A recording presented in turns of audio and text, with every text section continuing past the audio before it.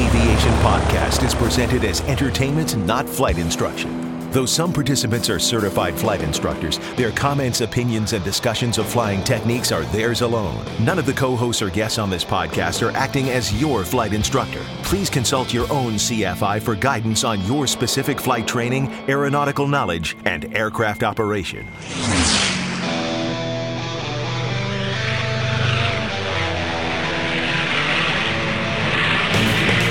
This is the Stuck Mike Avcast, an aviation podcast about learning to fly, living to fly, and loving to fly. Episode 121, Safety and the Selfie Generation. Coming up next on the Stuck Mike Avcast. Now here are your co-hosts, Victoria Neuville, Sean Moody, Eric Crump, Rick Felty, and Carl Valeri. Welcome to the podcast about learning to fly, living to fly, and loving to fly. I'm really excited tonight because we have a really interesting topic, actually two interesting topics to discuss about the passion of aviation and also electronic devices. But before I get started, joining us this evening is myself, Carl Valeri, and we also have with us Rick Felty, Russ Wieslewski, and Tom Frick. Welcome to the podcast, guys. Oh, thanks. Hey. Thank you. It's great to have everybody here. We have a few, as you notice in our format, we've been bringing guests on and off, and it's been wonderful having different perspectives. Victoria can't reach us tonight because she's been kind of bogged down with work, which is a good thing, and also the rest of the crew. We've had some challenges getting together tonight, but we have something really interesting. We have an interesting interview. Before we get started with that, let's do the pre-flight. Just a quick mention about our sponsors. Of course, our sponsor this evening is Aviation Careers Podcast. Aviation Careers Podcast, hosted by myself and also co-hosted by some really other interesting, really great experts in the aviation industry and in careers, provides, aviation scholarships, also interview prep, and also career coaching. So go ahead and check out aviationcareerspodcast.com. Podcast is free, and also all this other information that is out there on the internet, we have links to as far as getting ready for the interviews. So check out aviationcareerspodcast.com. And by the way, if you're a listener into general aviation and you're interested in getting another rating, we have scholarships for that. Whether you're going on to a career in aviation or not, check out the Aviation Scholarships Guide. Now entering cruise flight.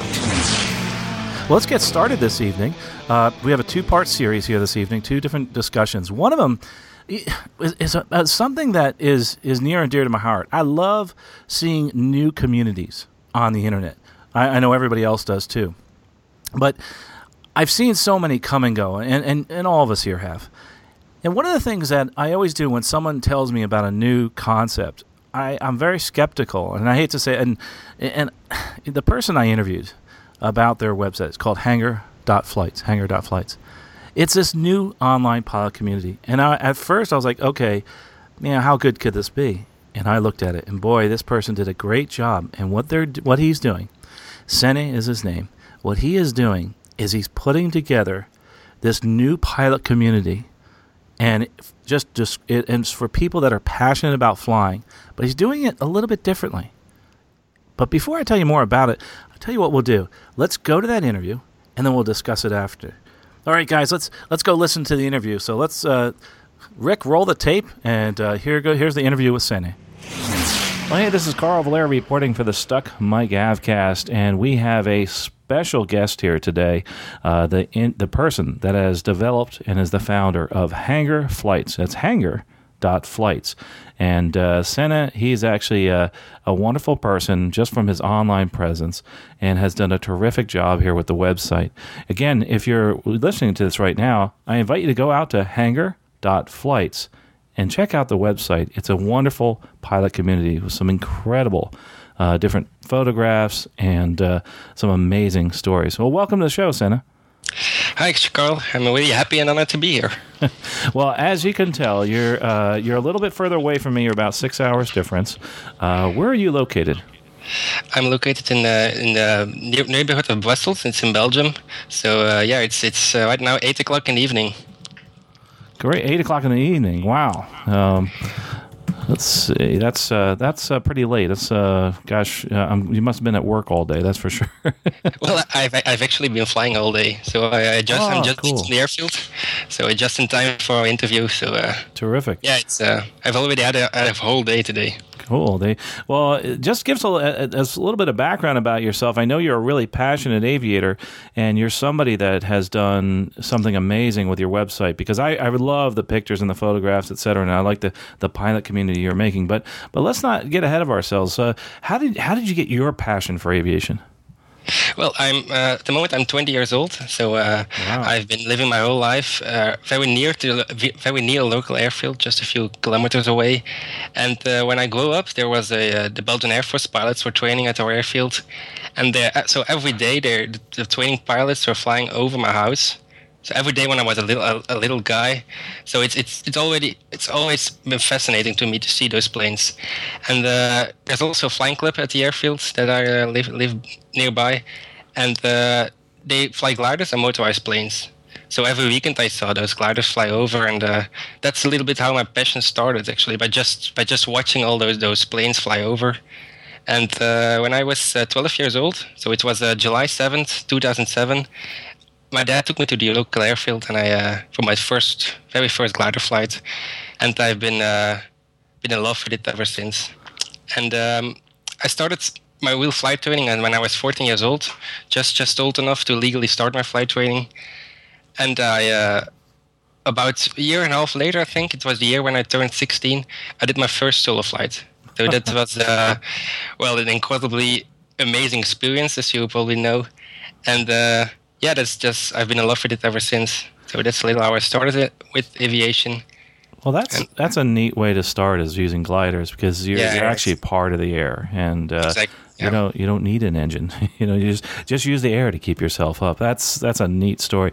I think it's really cool that you started when you were 16. I mean, that's not too many people start that young. They usually, a lot of times, they don't have the money and time to do it till later in life. But the part of your story I think is really cool, is that you started with gliders, because it's a less expensive option, isn't it? Yeah, exactly. It's a lot less expensive. So I started gliding when I was 14 years old, and it's a lot more affordable than flying motorized airplanes. So that's also a part of the reason why I'm not really starting my PPL or really flying any other planes than gliders, just because it's financially a lot more affordable especially for young people. So I'm.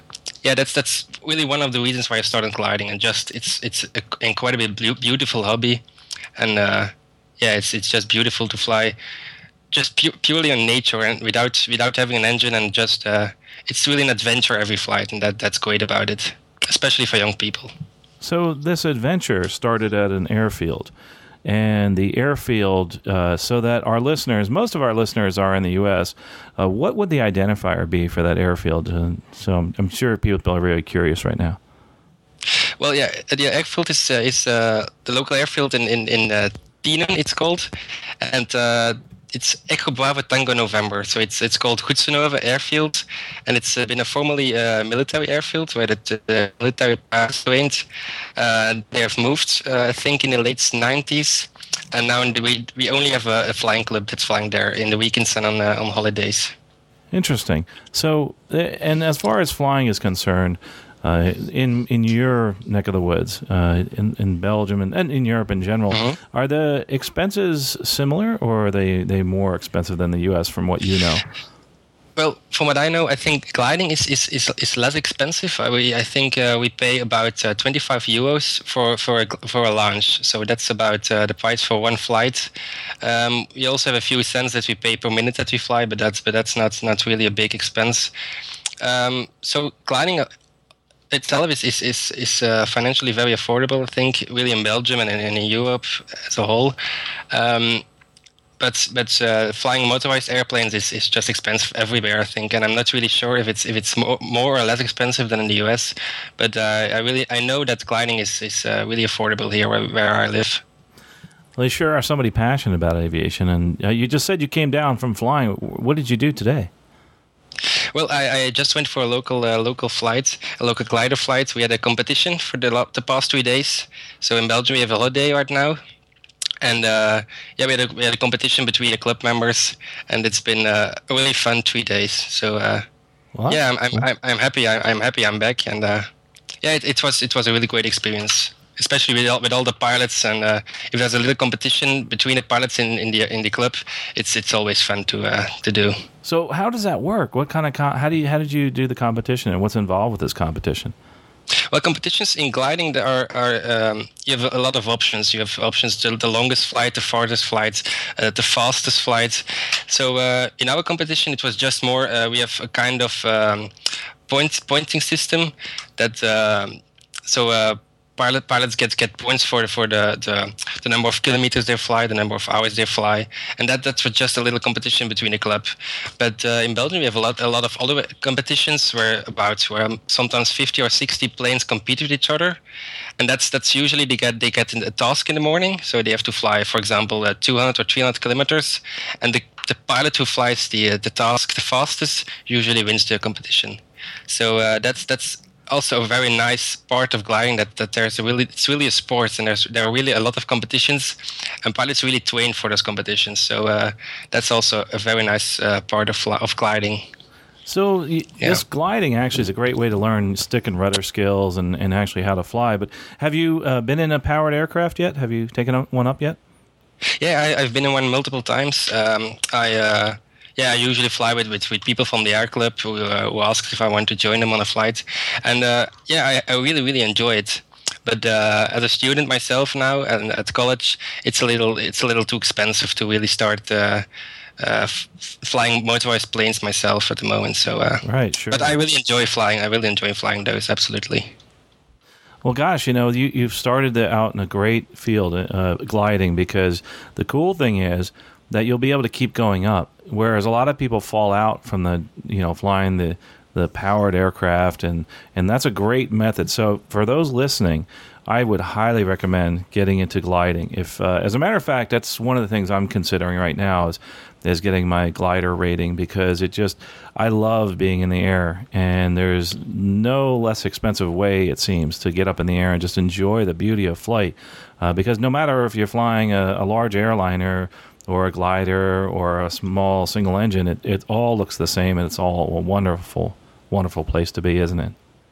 Yeah, absolutely. I've heard a lot of pilots who started their careers as glider pilots, and none of them has ever really thought of it that it was time wasted or have regretted it. So I really think it's a great way to get started in aviation, just as a hobby or in your aviation career. And it, as you already mentioned, it really helps your stick and rudder skills, and it's a great way to get started in aviation. Absolutely. So you finished your glider rating, and then you went to university, and you're studying, and then not that you're too busy, you seem like a bit of a workaholic. You decided to start this website called Hangar Flights. So why did you start Hangar Flights now? And boy, isn't your plate kind of full? Well, it definitely is, but it was just one of those ideas I had after spending a lot of hours on different forums and websites, and I just thought it would be fun to have a place like that, and to have a place where pilots can interact with each other and create a social platform with lots of different tools and functions for pilots. So I've always been interested in design and in building websites and in creating things, and I just used my passion, and I thought to myself, why not just build it? Why not just start it? It can be fun. I just did it. I started building the website. I started thinking about things I had to add to it, and I'm happy I did it. It has been a great journey, and even if it wouldn't get off the ground, it's been a great experience of just building it and contacting different interesting people otherwise I've never met, just like you guys. It's a really awesome and an honor to be here, and without the website it might have never happened. So it's been a great journey up until now. Yeah, I think it's wonderful bringing all these people in aviation together and through the internet, which is such a great tool. I have to say, one of the things, I'm not a big fan of most forums, and one of the reasons is a lot of times they devolve into a lot of negativity. And one of the things I did enjoy about yours, and the reason I signed up, is there were so many different positive stories and discussions, etc. And that's one of the hardest things to do, is to keep track of this type of forum, especially when you're in the field of aviation, like on the other podcast I do with Aviation Careers. It can devolve into some very negative speak. Well, how do you go about giving such a positive attitude and continuing that forward with all your stories? You've done a great job of it so far. So how are you doing that? Exactly, it's a thing I always also really hate when hate. It's maybe a lot of said, but when I go on other forums, there are a lot of also people who don't fly and are just there to ask not only stupid questions, but I know what you mean when there's a lot of negative talking on other forums. So that's also one of the reasons why I made this forum pilot only. Right. So there's no young kids who just are browsing the internet and just posting different stuff. It's really only for pilots, and it takes some time to also filter out, well, not really filter out, but to make sure it stays fun and interesting in the community, and there's not a lot of negativity like you mentioned. And yeah, that's really hard about an online community, but it's also very fun and interesting if the posts that are being discussed, if they're interested, and if they're not only negative talking but also positive things and people helping each other. And that's I think really important about an online community, and it's something I really wanted to have. That there are still a lot of fun and interesting things, not a lot of negativity, like you mentioned. And so that's important, exactly. And I think that's what's so nice. It's nice and fresh to have that. I know it's a challenge in most of these other communities, and that's actually one of the reasons a lot of people don't like the forums, and even people that come here to the Stuck Mic Avcast, they thought some people thought it was a different forum at one time of people just telling their stories and a lot of complaining, and I think what you meant to say on the whole stupid questions thing is that they really aren't relevant to the forum itself, and they become more like trolls, and we tried to take the trolls out of the scenario. I think the way you're doing that is fairly good. I mean, you have a forum where only pilots can get on there. You'll still have that. You'll still have the trolls out there. And that will be a challenge, but this is really new and this is fresh. So I'm so excited about it. How do you prevent that from happening? How do you prevent that from going down that road? I mean, some people that don't get on forums are probably wondering, what are we talking about? But if you just in general, not just in aviation but others, you do find that. So I encourage people to go out and check out other forums, and you'll see that this is different. So again, back to the question, how do you prevent that from happening?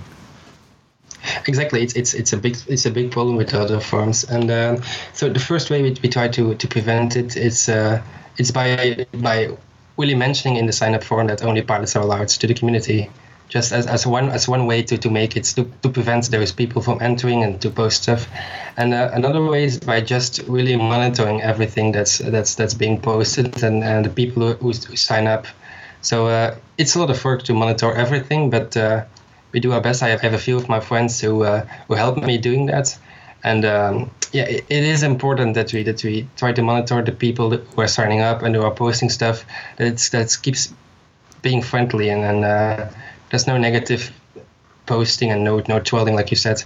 And so it's really those ways by making it a pilot only community and by monitoring everything that's being posted.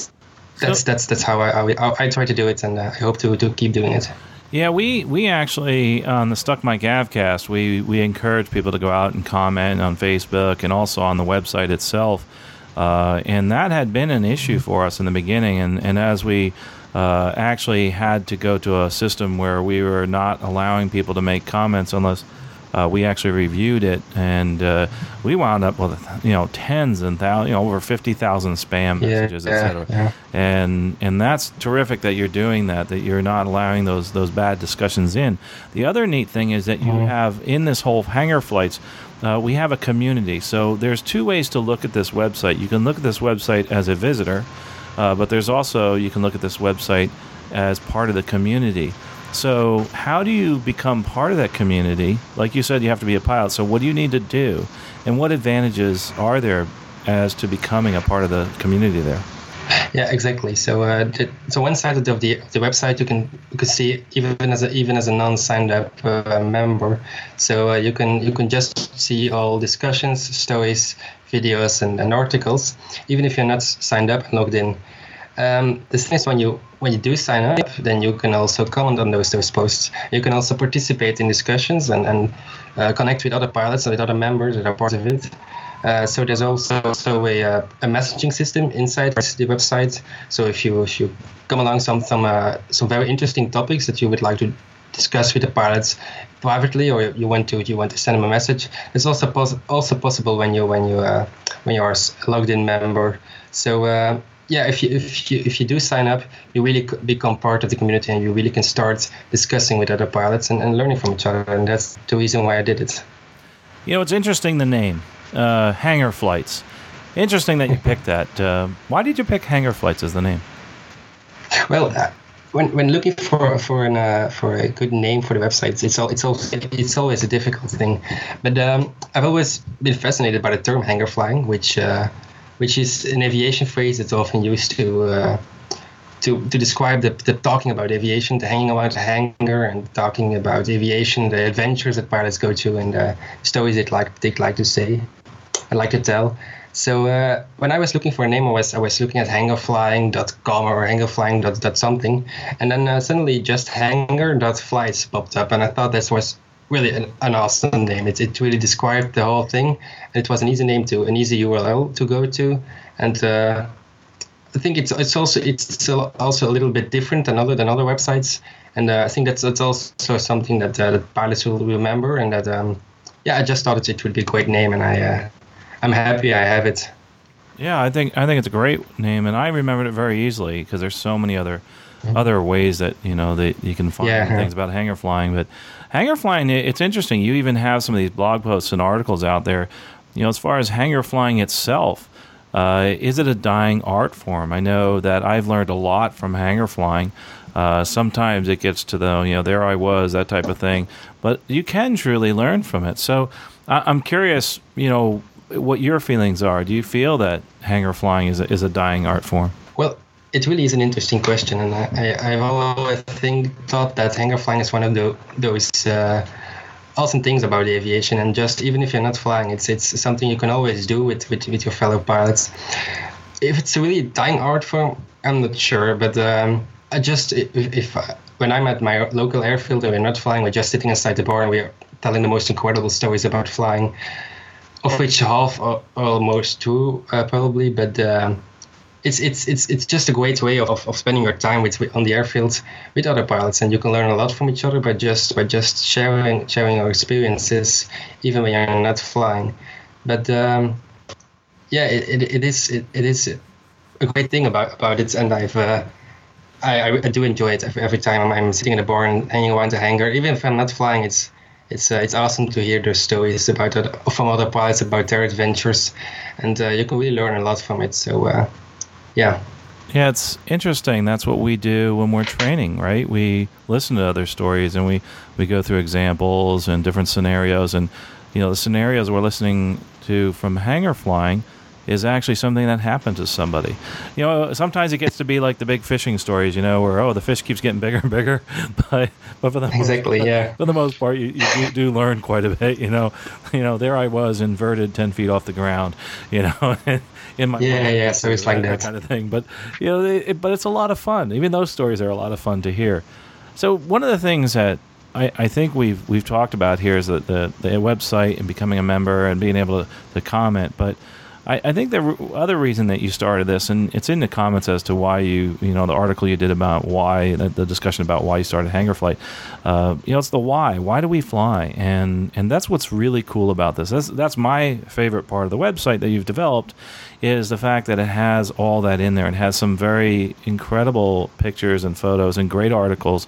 One of the really cool articles, I think one of the top ones I like, is the 25 items every pilot should have on their bucket list. And as I was looking through that, I said to myself, gosh, those are a lot of the things that I want to do in getting my glider rating, that type of thing, either, flying in a Stearman, etc.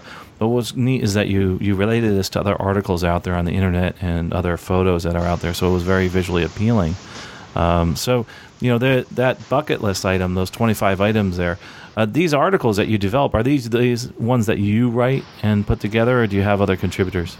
Well, the articles that are online on the website, I wrote them all by myself. But in the future, it takes a lot of time to write those articles, and I hope to have some other people who would like to write about aviation, and who would also love to write for our website. And it would be great if you had some other interesting people who can write for it and share their opinion about flying and about different subjects of flying. And so right now I'm writing all those articles by myself, but it would be great if you had some other people who would love to write about aviation. And Sure, we'd love to put some of our videos out there and some of the different videos we've shot, etc., and share them amongst this wonderful story. I love all the different experiences, the training experiences, everything from buying planes to different events that are going to happen and airports. I like how you split it up into all these different buckets of information and discussions. Yeah. I think that's pretty cool. So this has only been up for, I think, a few weeks now. Is that correct? Well, I think it's now exactly 2 weeks. So I've been working on the website for about 1.5 years, and it's been online now exactly 2 weeks. Great. And how are things going? It's been equal. Well, I'm really happy how things are going. But so I think we have now about 120 members, I think, in the community. So it's going great. I'm extremely happy with it, and I thank all pilots who are already signed up for it. And it's a new website, it's a new community, and it's always difficult to start something like that. But I'm happy how it started out, and let's just keep going from here. And I wish you the best of luck with this. Is there anything about hangar flights that we should know, the listeners of Stuff Mike Avcast that are listening now? This is a podcast about learning to fly and living to fly and loving to fly. How would that appeal to us? And I think I just said it right there. Well, yeah, I think Hangar Flights would be an awesome website for every pilot, for pilots who just started out flying, pilots who are more experienced. It's a way for them to share their experiences with other people and to ask for advice and to really share the joy of flying. And I think that's the greatest thing about this website, that pilots from all kinds of experience levels can just share their experiences, share the fun of flying, share the joy of flying, and really, really help people getting started and people moving on in aviation. And I personally think it could be really helpful for all kind of pilots by just sharing their experiences and sharing the stories they experienced during their flights. And yeah. Well, gosh, I wish you the best of luck with it. I think it's been a great start, visually appealing. That's for sure. Is there anything else you want to tell our listeners about this before we move on? Well, I just think I can only encourage people to sign up on the website and to make it even greater. And I think we now have 120 members. So I think with more members, it can be even more fun. It can be even more interested to other pilots. And so I can only encourage people to sign up at the Hangar Flights. Cool, Hangar.flights. So how about you? What are you doing? What's next on your list of things to do? Are you looking to get your commercial or your private, your flight instructor? Where are you going next with your ratings? Yeah, now I only have my sailplane pilot license, so my SPL. I already did a few years ago my theoretical course for my private pilot license, but since I'm just a college student now, it's the practical training is a little too expensive for me right now. But that's the first thing on my list. That's to do my practical training for my private pilot license, and then then I'll see. But I'll probably move on to do my commercial and maybe even flight instructor. Who knows? But I'm still young, so still a lot of options for me. You sure are young, and I think this is great that you've gotten into aviation at this time, and it's just a wonderful time to be in aviation. I think any time is really, and you have such an incredible life ahead of you, and we definitely wish you luck with this website. We hope it keeps moving forward because I think you've done a terrific job as far as making visually appealing and also appealing to people that are interested in aviation and something very positive in the aviation community. So if you want to find out about this community, you go to hangar.flights. Hangar.flights, that's it. No comma in the end, just hangar.flights. And if you want to ask Senna a question, you can just send us an email, or they can go to your website. So tell us also, besides this website, where can they find you on the internet? Well, I'm also on Twitter and Instagram. Mostly on Instagram. That's at Senna VDP. So that's my my Instagram handle. I'm also on Facebook, just with my normal name. And if you want to reach me, you can just reach me at senna@hangar.flights. So I think that's the easiest way to get in touch with me. And that's if you have any other questions about me or the websites, that's the place to be, I think. So, Senna, I really appreciate your joining us today, and I'd love to get on the ground floor of something that I think is really exciting. We're going to be watching you, and we hope that you'll come back on again. We'll have you as a guest on the show sometime and talk more about how your community has grown, and both everywhere internationally, both Europe and in the U.S. and everywhere else. I think you're really onto something good, and I hope you keep up with it. So best of luck with you on that, and I really appreciate your coming here to be a guest on the Stuck Mic AvCast. Well, thanks a lot, David. I was really honored and happy to be here, and thanks for all the kind words about me and the website. So I'm really happy about it. And again, that's Senna from Hangar.flights, and this is Carl Valeri from the Stuck Mic AvCast reporting online. And check it out, Hangar.flights, a real positive aviation community sharing the passion of flight. Well, that was a lot of fun talking to Senna. He's definitely a passionate aviator. Rick, thanks for putting that audio together for us. I know there was a couple parts that dropped out there, but I know you are really a multimedia kind of guy, and I love the aesthetics of his website, and I love his passion. It's beautiful, and it's very current. The style, the way it's done is obviously a fresh, current perspective on the web, as well as the fact that he's in aviation and is a young, passionate pilot. It's a very cool combination. And like I said at the beginning of the interview, I was a little skeptical at first, and a lot of times I am, because you see so many different websites start up. I know, Rick, you've seen a lot, and we all have. Yeah. But I said to myself, let me look. I always do that. I always say, okay, let me not do that. Let me not come to this with preconceived notions. And so I signed up, I became a member, and he is doing something different. Just like he said, this is a website for people who are aviators and passionate about aviators. And he's actually, what he's done is he's made his website so that it's geared towards pilots. And during most of these websites, during the kind of conversation that you get going online, sometimes it devolves into something that we don't want to see, negativity, etc. And that's something we don't really like here at Stuck Mic AvCast, of course. But he's been able to stop that, and I'm hoping he'll be able to continue that. So I'm really, really excited. Did anybody else, by the way, sign up? Rick, did you sign up? No, while you were talking, I was just punching in some info about myself. So I will be signed up by the end of the night, just to watch. I kind of wanted to see the process now that I've heard him talking about how it's exclusively pilots. So no, I've not. Cool. But I will. Well, let us know by the end of the podcast how that is. And I want to apologize to Senna. I didn't actually say that before it, and while I was interviewing that, I was really skeptical, I don't think. Well, you're right. You're right to be. I mean, there's a lot. In general, the web is easy. Yes. You can, and that's what's kind of cool and tricky about all of this technology is anyone can do a lot of things without too much effort. There's very low barriers to entry, which is great. On the other hand, there's very low barriers of entry, which means there's no vetting of someone's seriousness. You can start a podcast. I mean, we've been doing this now 5 years, very steadily. Yeah, for 5 years. Because I think early on, a bunch of us said, what can we sustain?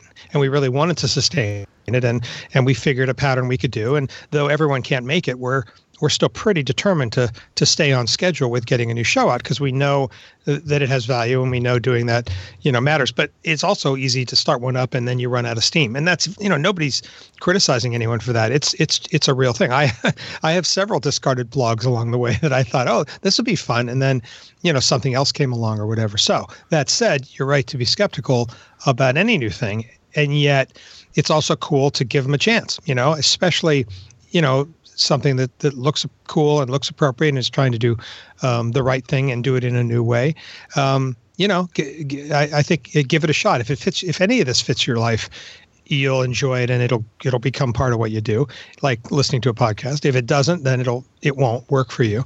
But it's worth a shot. So anyway, I guess I'm giving you an excuse for why you could go in, being appropriately skeptical of anything on the internet, but also jump in and try to help support things.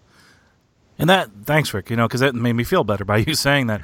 Well, I want him to, he should know too, if he's, listening to this, which I'm sure he is, that's just what anybody does. You just kind of go, well, here's another website. And as you said, when an interview was done, it's 2 weeks old. It's live 2 weeks. That's very new, but it's also, because it's new, it's exciting and it's worth seeing where it goes. And I'm sure it's already grown since you recorded that podcast. So that interview, so anyway, that's all. It wasn't just an excuse for you. It's also just to support the idea that, it's worth it to be careful about what you jump into, but to also support things. So. Yeah, and I love it when it's the idea that I love. The fact that it's not just another forum where people start complaining about certain things, etc. And I just love that. I just love the fact it's so darn positive. That's just terrific. You know what? You know what I love, Carl? I'm sorry to interrupt. What I really liked about your interview with him, and for so everybody knows, some of us just listened to that interview about 5 minutes before we started this podcast, but. So I haven't signed up yet, but I want to look more into it. I just love the passion, like you're saying, you're getting from Sene. Here he is. He's 20 years old. He's flying in. Was it Belgium? Is that correct? Mm-hmm. Yeah. Belgium. Yeah. And we all know how expensive flying is over in Europe. We hear about it all the time in all the aviation magazines. And certainly, not many of us had a whole lot of money to fly when we were 20. So the way that a lot of Europeans do it is they get heavily into soaring and gliding, and some of us have a little bit of soaring time under our belts, and it's just fantastic. He loves aviation and he's doing what he can, given the constraints of time and money and such, and giving us a view of some of his passion and helping us to develop ours. So I really thought that was a pretty neat aspect of your interview.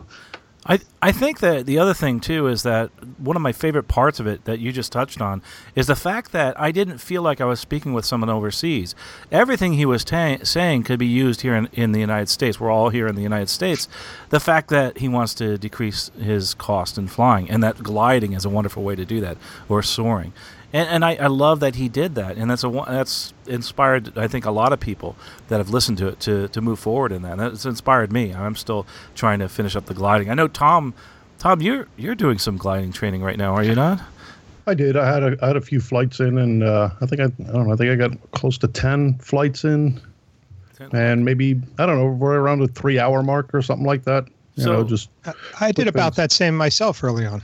Oh, yeah, really? and I got just through solo when I was about 19, so that's obviously been a few years, but it was lots of good fun. I loved it.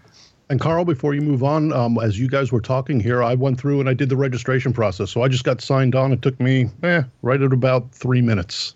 Yeah, me too. The whole process was done. Yeah. So I'm the slacker now, is what you guys saying. I'll try to catch up. Okay. Well, you were talking. You had a podcast to do. There you go. Okay. And by the way, thanks to the kind comments on the website, his article that was done recently, I think it was before or after our interview, about the different podcasts you should listen to as a student pilot. We were actually included in that, so that was very, very nice of him to do that. And I hope we're bringing some value, and that's what we try to do here at Stuck Mike. But, it's interesting that we've all just signed up for this, and it's brand new. We're all, a little bit skeptical and hope it moves forward. But keeping it going is always the most difficult in anything. Like if you have something new and you want to keep it moving forward. And I think Rick touched on that too.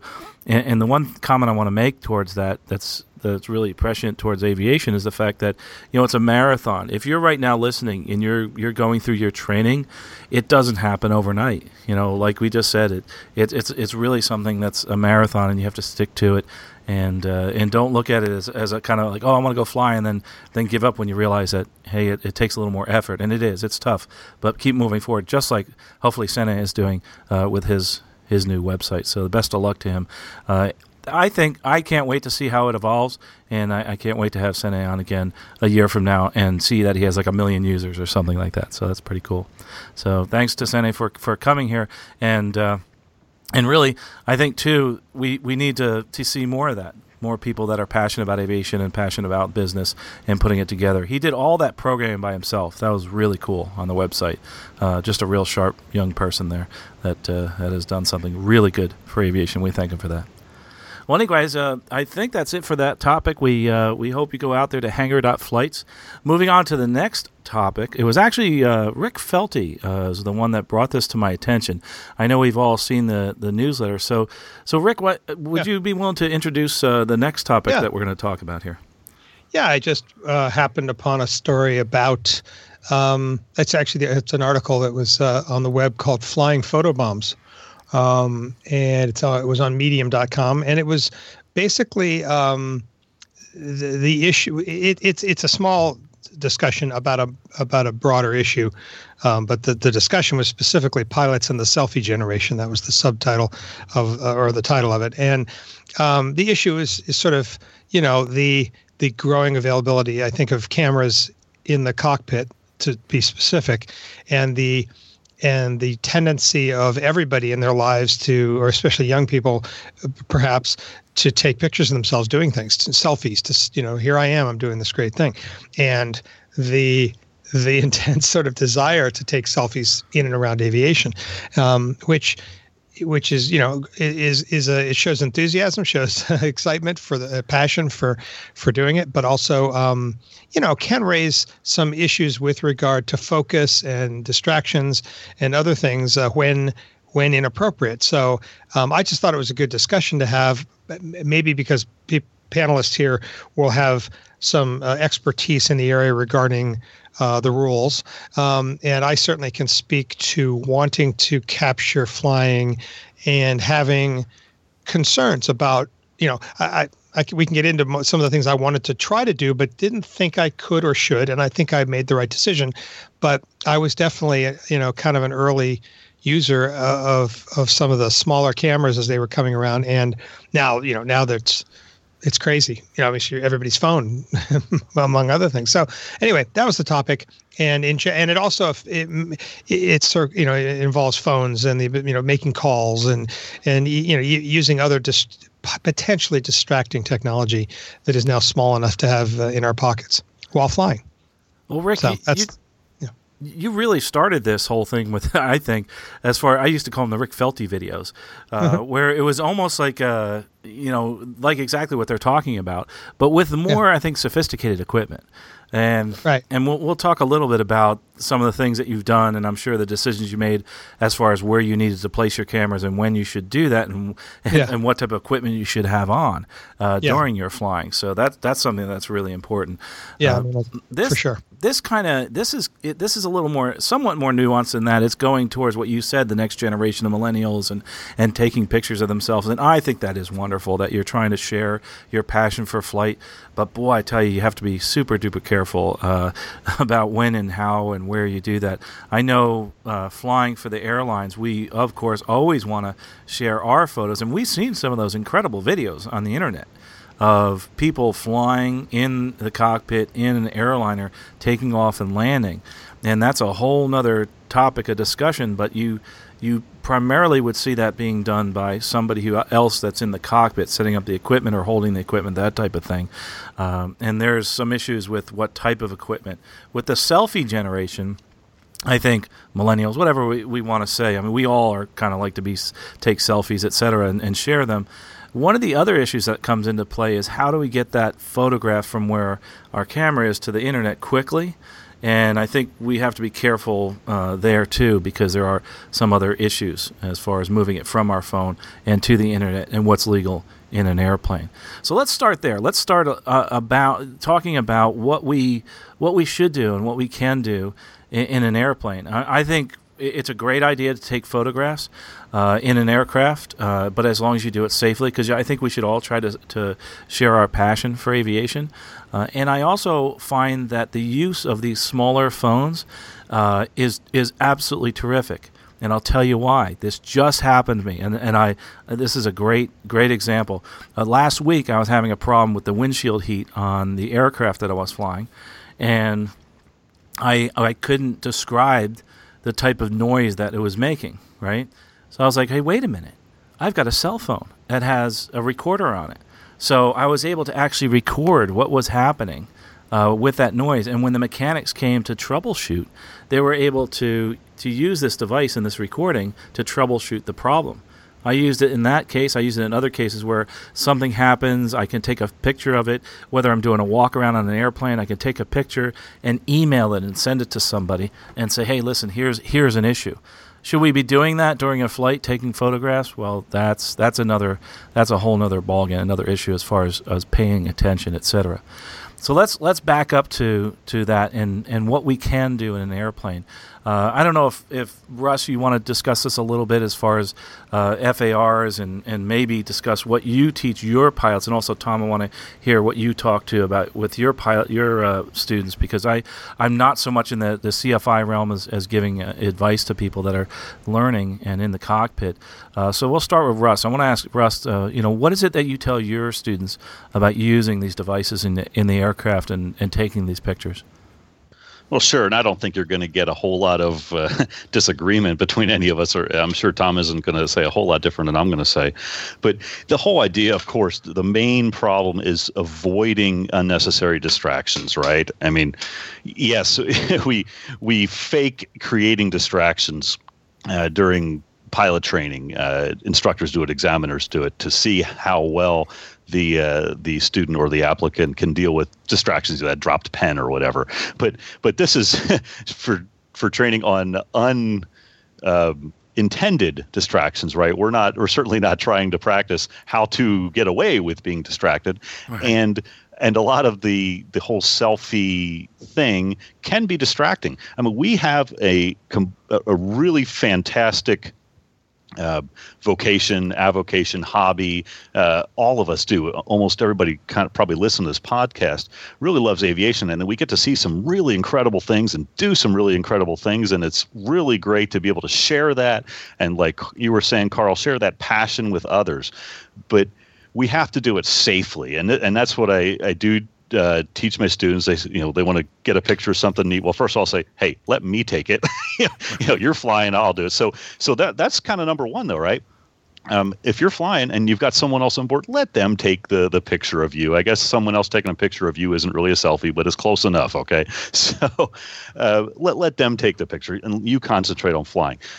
Second, cruise flight is one thing. Cruise flight is probably fine, unless you're particularly busy and occupied with navigation or something. That's probably okay, not as distracting. But let's not break out the camera and take a picture of the runway as you're on short final, as cool as that might look, and sometimes it's tempting. Wow, look at the 50-foot tree right at the end. I'm going to get a picture of this so I can show people whatever. So, but not on final. Have someone else do it. Don't be taking selfies on takeoff or any other high workload situation, really. And I think a lot of it is just being reasonable with that. I almost said the word common sense, but I don't want to say that, right? So it's just that's okay. We were all thinking it. Yeah, I'm sure. But it's not so common necessarily, and that's not just a joke. What's common sense to one person is not really necessarily to another. A lot of that is learned behavior. So. But being reasonable, thinking, okay, I'm going to take the selfie. If instead of the selfie, would I choose to, hunt around on the floor for my pen? If the answer is no, I don't want to be hunting around the floor for my pen in this situation, then maybe I shouldn't be taking a selfie at this moment either. So yeah, that's a good. That's a good yeah. So just step back a moment and think. And like I said, if you got other people in an airplane, hey, knock yourself out. They could take as many as they want. But if you're the only pilot, maybe today's not the day to get that great picture of your technique in that crosswind landing, right? So you're saying to them, listen, if you want to take your selfie, take a picture, have someone else take a picture, and especially in those high workload environments, or how about letting the camera, and we talk about pre-flighting our equipment, let the camera take the picture. And I tell you, there's somebody here that knows how to do that. Yeah. Rick, so I've got a lot of great pictures over my shoulder, at the threshold. but those were all video frames, so the camera's just running, and I grab them later, and and so as a result, it ends up looking like this. It's the moment you were talking about, except I wasn't doing anything active. I was just flying the plane and got it later if it looked cool, So yeah, there's plenty of ways to do that for sure. So it's not necessarily a selfie, but it can be. You can frame them differently. Now when you put this equipment together, I'd imagine there's got to be times when it distracted you. Yeah, so there's a lot of ways to talk about this. I mean, one of the things I used to joke about is my pre-flight got really long because besides pre-flighting the plane, I had to set up cameras, and that just added. It's not like it's a huge amount of work, but I'm a TV guy, and generally, an interesting mix of cameras is 3 angles, and I definitely so I thought about that, and depending on the plane, I generally put one pretty well behind me, as centered in the plane as I could, looking over the nose, because that's kind of the shot you want a lot of the time. I tried to look out a wing, usually the wing, the passenger side wing, opposite me, and then somewhere near me, on either side, one way or the other, I tried to get me in the frame because I thought that was useful, especially because I was also recording audio, and so watching me talk I thought was probably helpful, and watching me look around in certain situations and all that was good for showing, the base, what the essentials of flying, so that part's fine, and you set it up ahead of time, and just before starting up, I roll all the cameras, and then in theory, that's the last I do until parked somewhere, but back on the ground.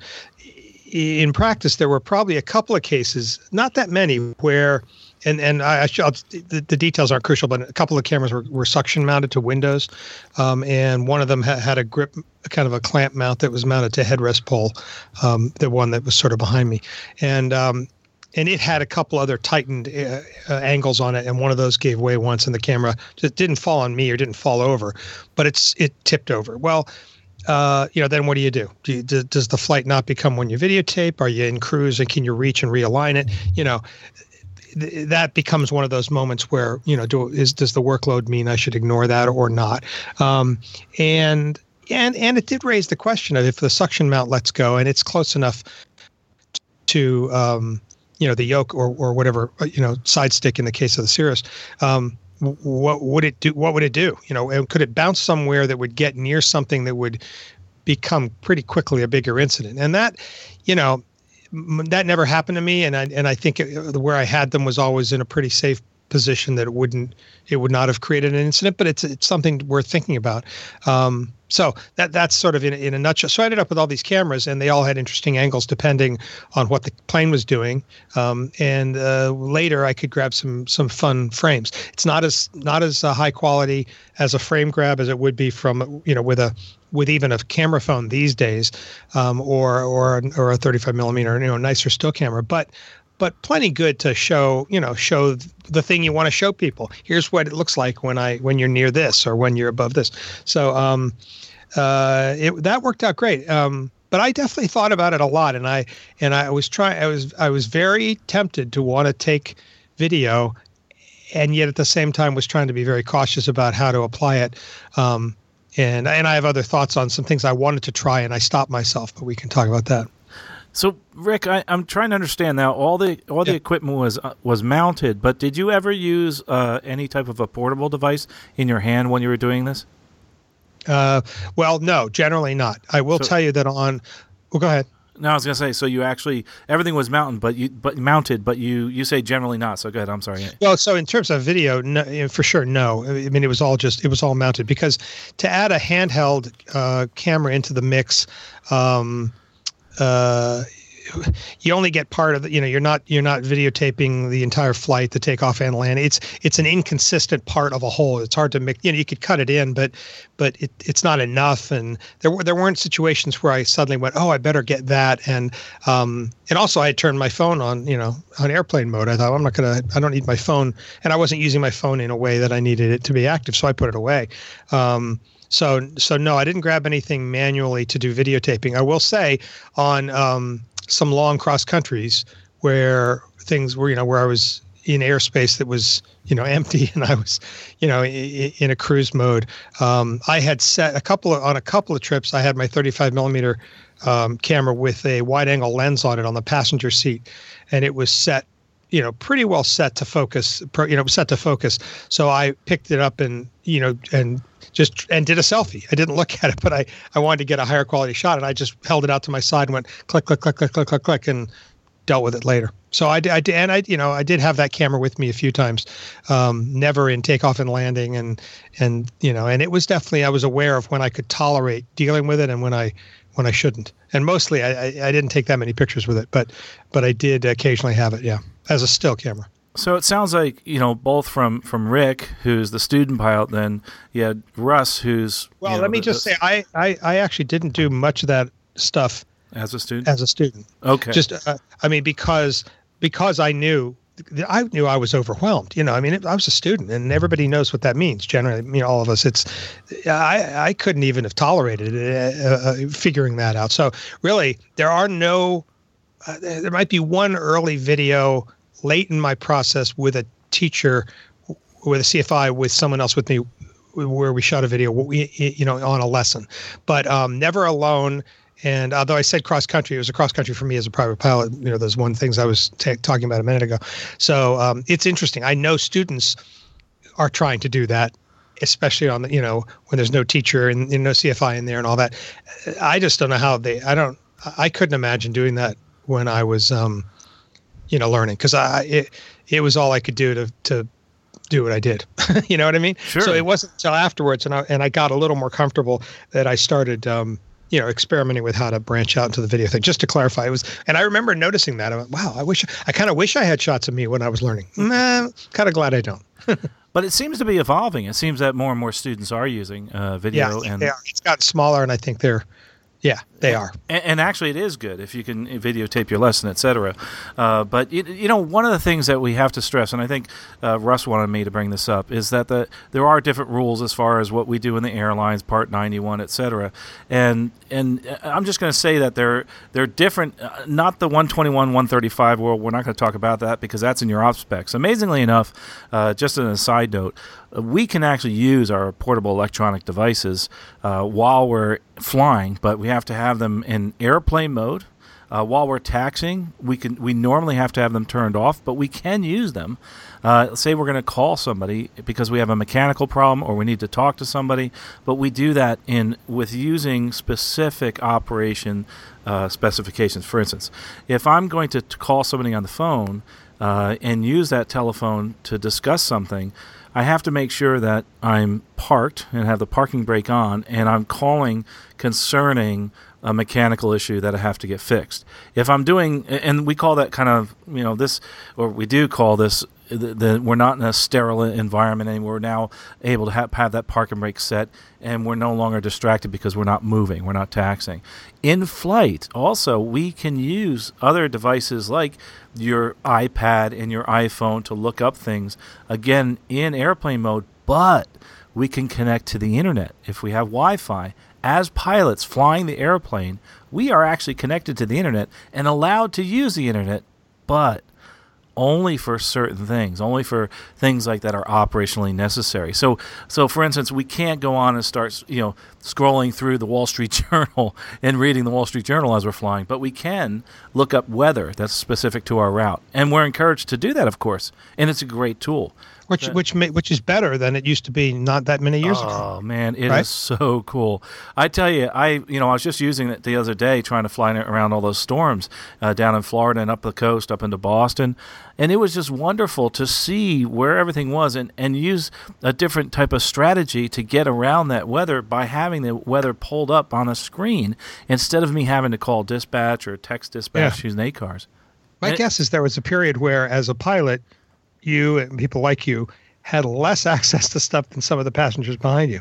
Oh, yeah. Possibly, until they allowed it. That's right. Probably what caused them to allow it. Like, wait a minute, this guy's back there can look at weather radar, and so. Well, but Carl, the real question is, can you as in your day job take a selfie as you're flying that airplane? depending Since on that's where what you we're are. talking about. Yes. Yeah. Depending on if you're in a sterile environment or not. If you're not in a if you are now parked with the parking brake on, etc., you can do that. But it's you got to understand too. I work for an airline, and so does everybody else, and you have to be careful what you do. There's more regulations as far as what will happen to us if we share a selfie while we're taxiing, while we're parked, etc. Because of the fact that it's a perception. Here's somebody who's flying or taxiing the airplane, and now they're taking a picture, and they're becoming distracted. The question, for instance, the photograph that I'm taking for operational purposes. Remember, I was talking about doing audio and taking a picture of something in the cockpit that broke. For instance, I did that when something broke. That's different, and that's good that we do that.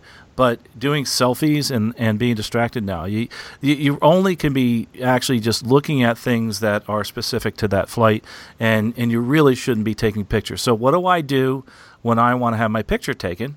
Anybody want to guess? I have somebody else take it. And who is that somebody else? It's not one of the crew members. Remember, we have those people in the jump seat, and I usually ask them, hey, listen, can you take a picture of me? So I make sure that I'm not being distracted by myself taking a picture. And it's tough because you want to share pictures. And when you're breaking out, and it's like, gosh, I wish I could get a photo of this, of doing flying into minimums. I wanted to get a picture of myself flying into St. Martin, and I actually have it. Well, what was really cool is I had a jump seat. I was like, hey, listen, take this picture, please. And I got to get a picture finally. Otherwise, no. Cool. And cool. So the other point is, taking photographs in an aircraft. Are we allowed to do that? And yes, we can, but there's very specific rules around that, and it's a lot tighter than in the general aviation world. But with that said, I think those rules that we use are pretty good as far as making sure we're not distracted by all this stuff in the aircraft, not just the personal electronic devices and the photographs and the selfies, but also all the other stuff that we have now. Now we have this GPS. Remember the days when that came out, and we were like, oh my God, we're going to all get distracted, and yes, it is, and it does. It distracts you, but we learned how to deal with that, didn't we? We're, in some cases, doing not so good of a job, but usually we do a great job now because we've learned to go back to our basics of aviate, navigate, and communicate. And I think in every checklist we should have something that says cell phones off or check your cell phones, because that's another distraction, is when you lose that cell phone and it drops. And I personally feel you should not have your cell phone on and take phone calls until you get to the gate, park the plane, and turn it off. And I had this is a long time ago. I had a captain. We landed. He had like 10 phone messages. It turned out that his child actually had passed away. And we're taxiing the gate, and he found out that his child passed away as we're taxiing to the gate. I had to take over for a while to actually taxi the airplane, and I wish that person never picked up that phone. That is an incredible distraction. And I felt so sorry for the person, but really it would have been better just to find that out when we got to the gate, park the parking brake on, that kind of thing. And that happened a long time ago, and I always think about that. And what I felt like when that was happening. It was very emotional, and it also was a learning experience, because you can truly get distracted, you can get distracted by a text, not just a phone call, right? And say, hey, I was fired today by text. It's like, oh no, that's not a good thing.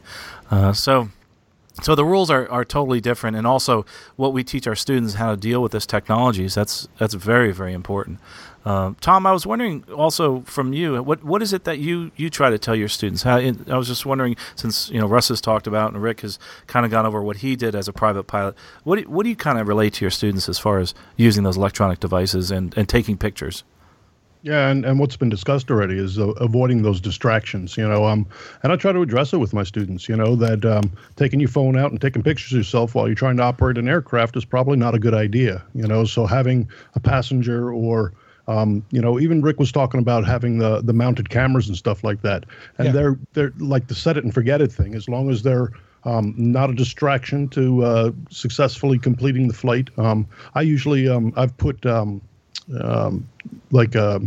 camera mounts in between on the roof of the aircraft behind us, so that even if it fell, it would fall into the back seat and no harm, no foul. Right. and it gives you an awesome perspective. And I've used that camera angle for myself when I was going through and working on my commercial and my CFI. It was awesome to get, great feedback after a flight to come home and analyze that stuff and see how well I was doing and what I can do to improve. So I believe there is a use for it as long as it's done with the safety of flight in mind to be paramount.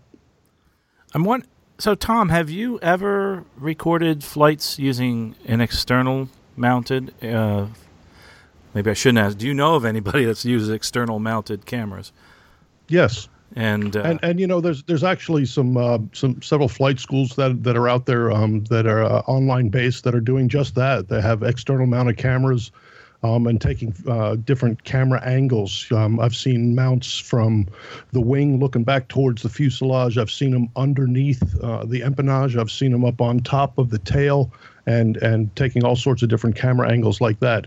Again, these were really coordinated and done with a lot of forethought so that it wouldn't affect the flight in any way, shape, or form. And and it's used as a teaching tool. Yeah, and I assume since it is in that context, it's legal. It's done in a legal manner, which is also touched on in the article I had, which is there are ways to attach cameras that are not so cool, and there are official ways, and depending on how you do it, it requires different approvals or whatever. So, I was going to touch on this. This is when I was doing what I was doing, I was having fun doing these videos and flying, enjoying the whole thing.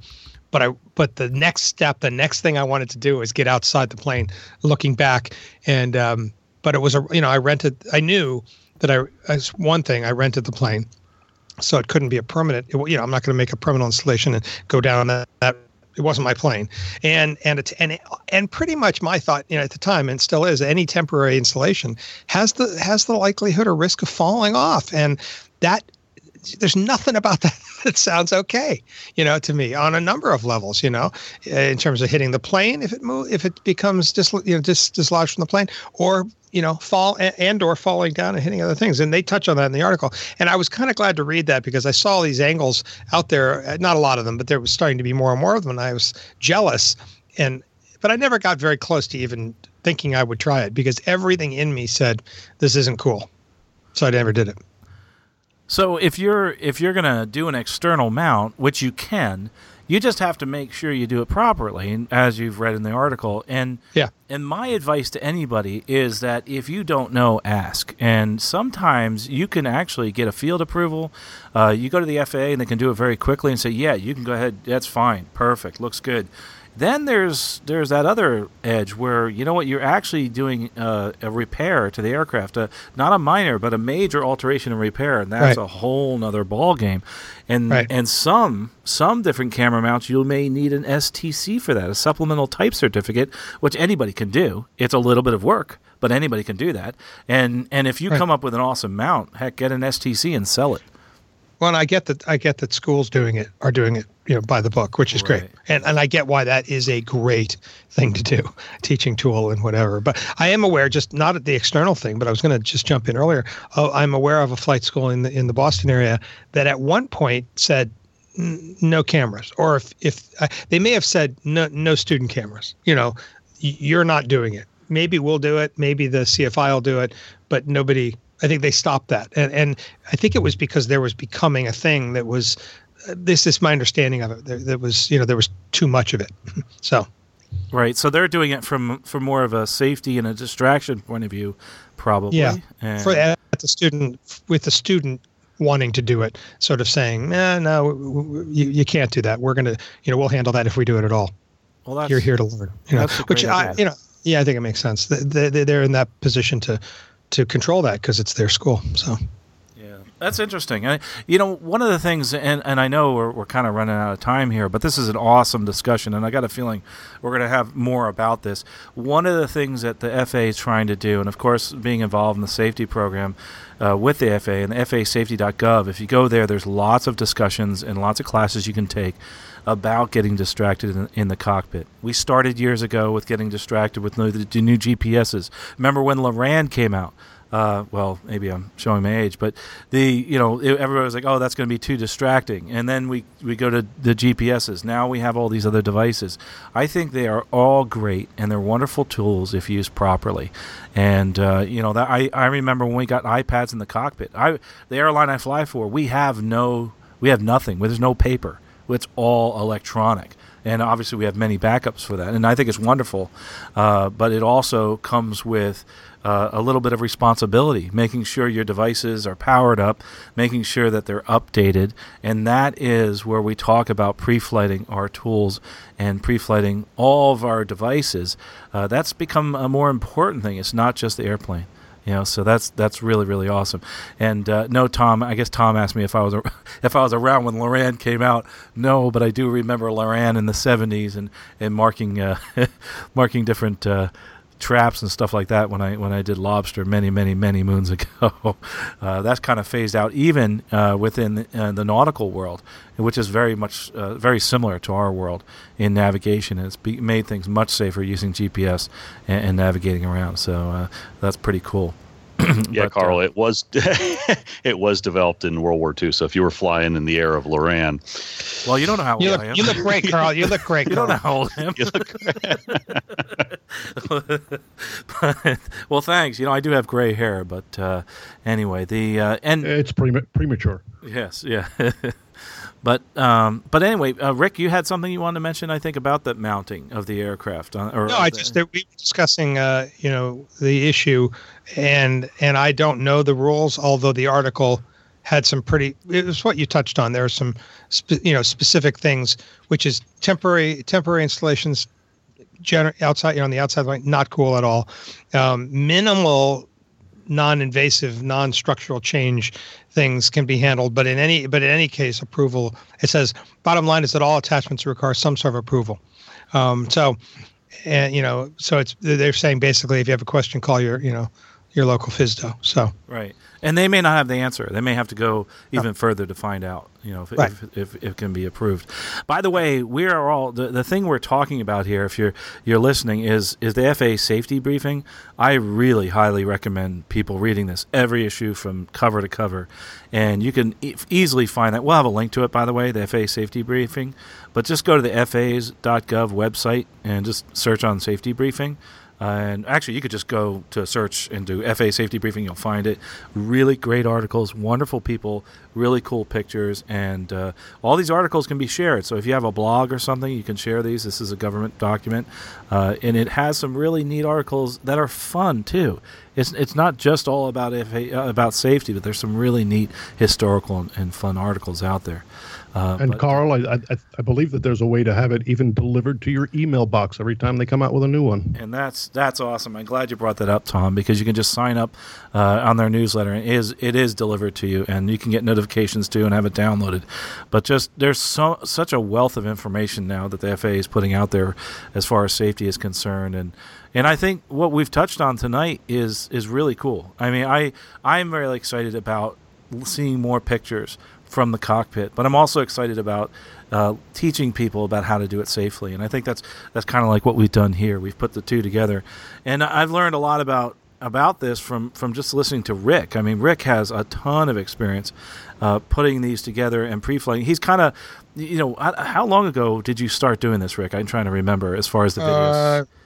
I don't know. It's 5-6 years ago. Yeah, I mean, I have to look on the wall at some things that are dated. I don't remember. But and it was the very first. Well, it doesn't. Long story. Technology. There was GoPro didn't exist. None of that had happened yet. Camera phones were there, but not near. Barely. So, yeah, it's. I remember being on a flight.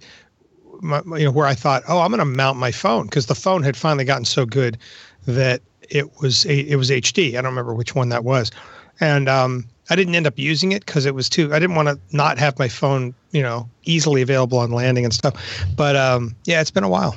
So interesting.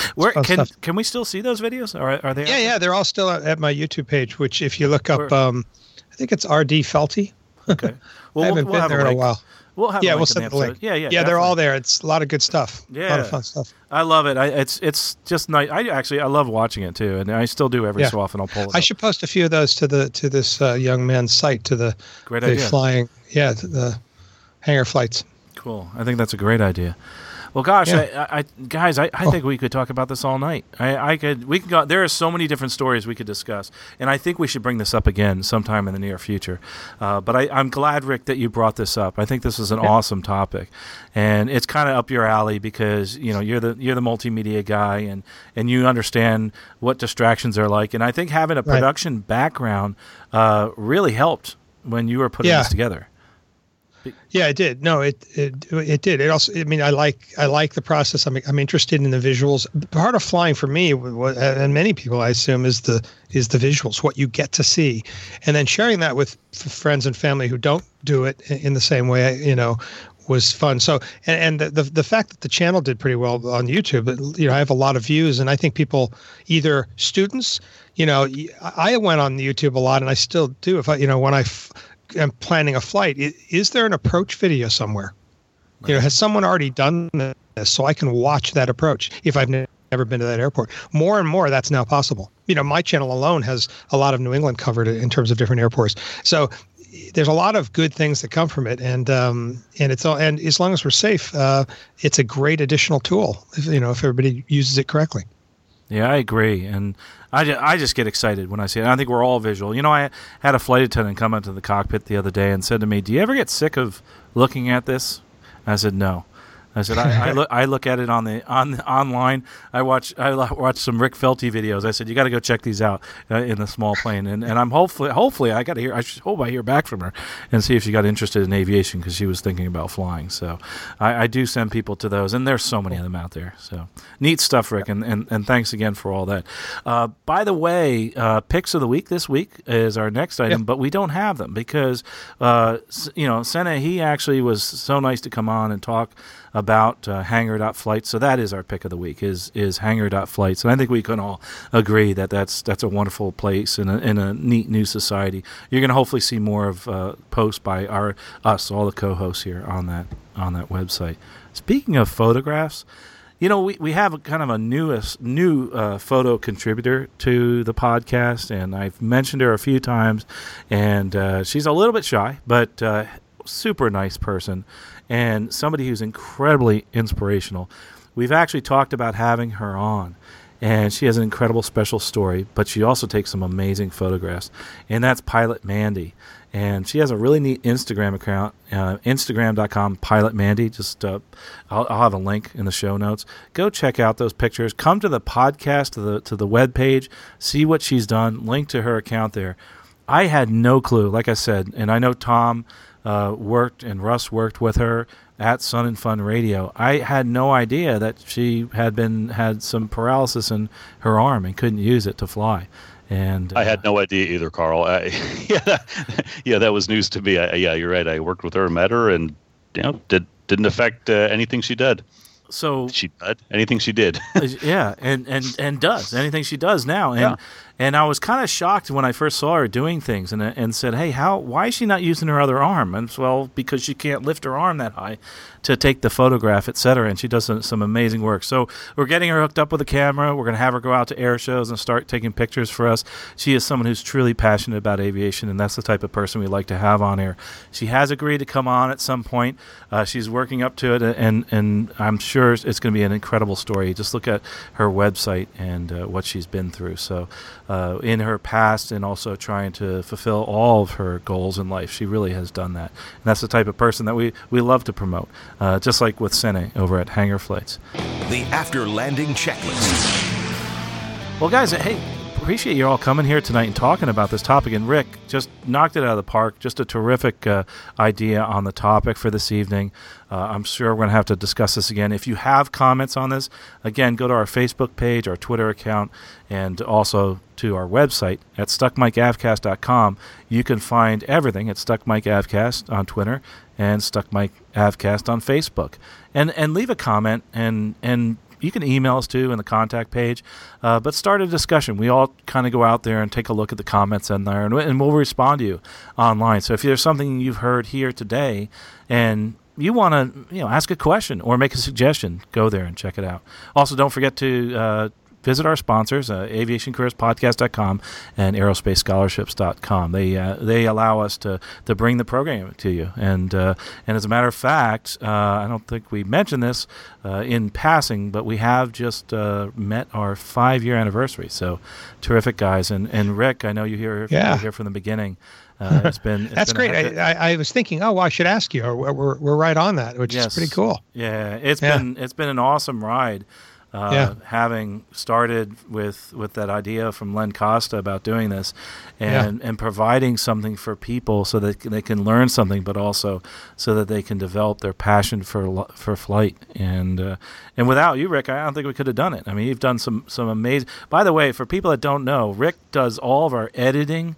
He's our media guy. He's been the person that's been able to really make this production a very professional, and actually he's been able to move the process forward much quicker than anybody I know. When he wants to get something done, he gets it done right away.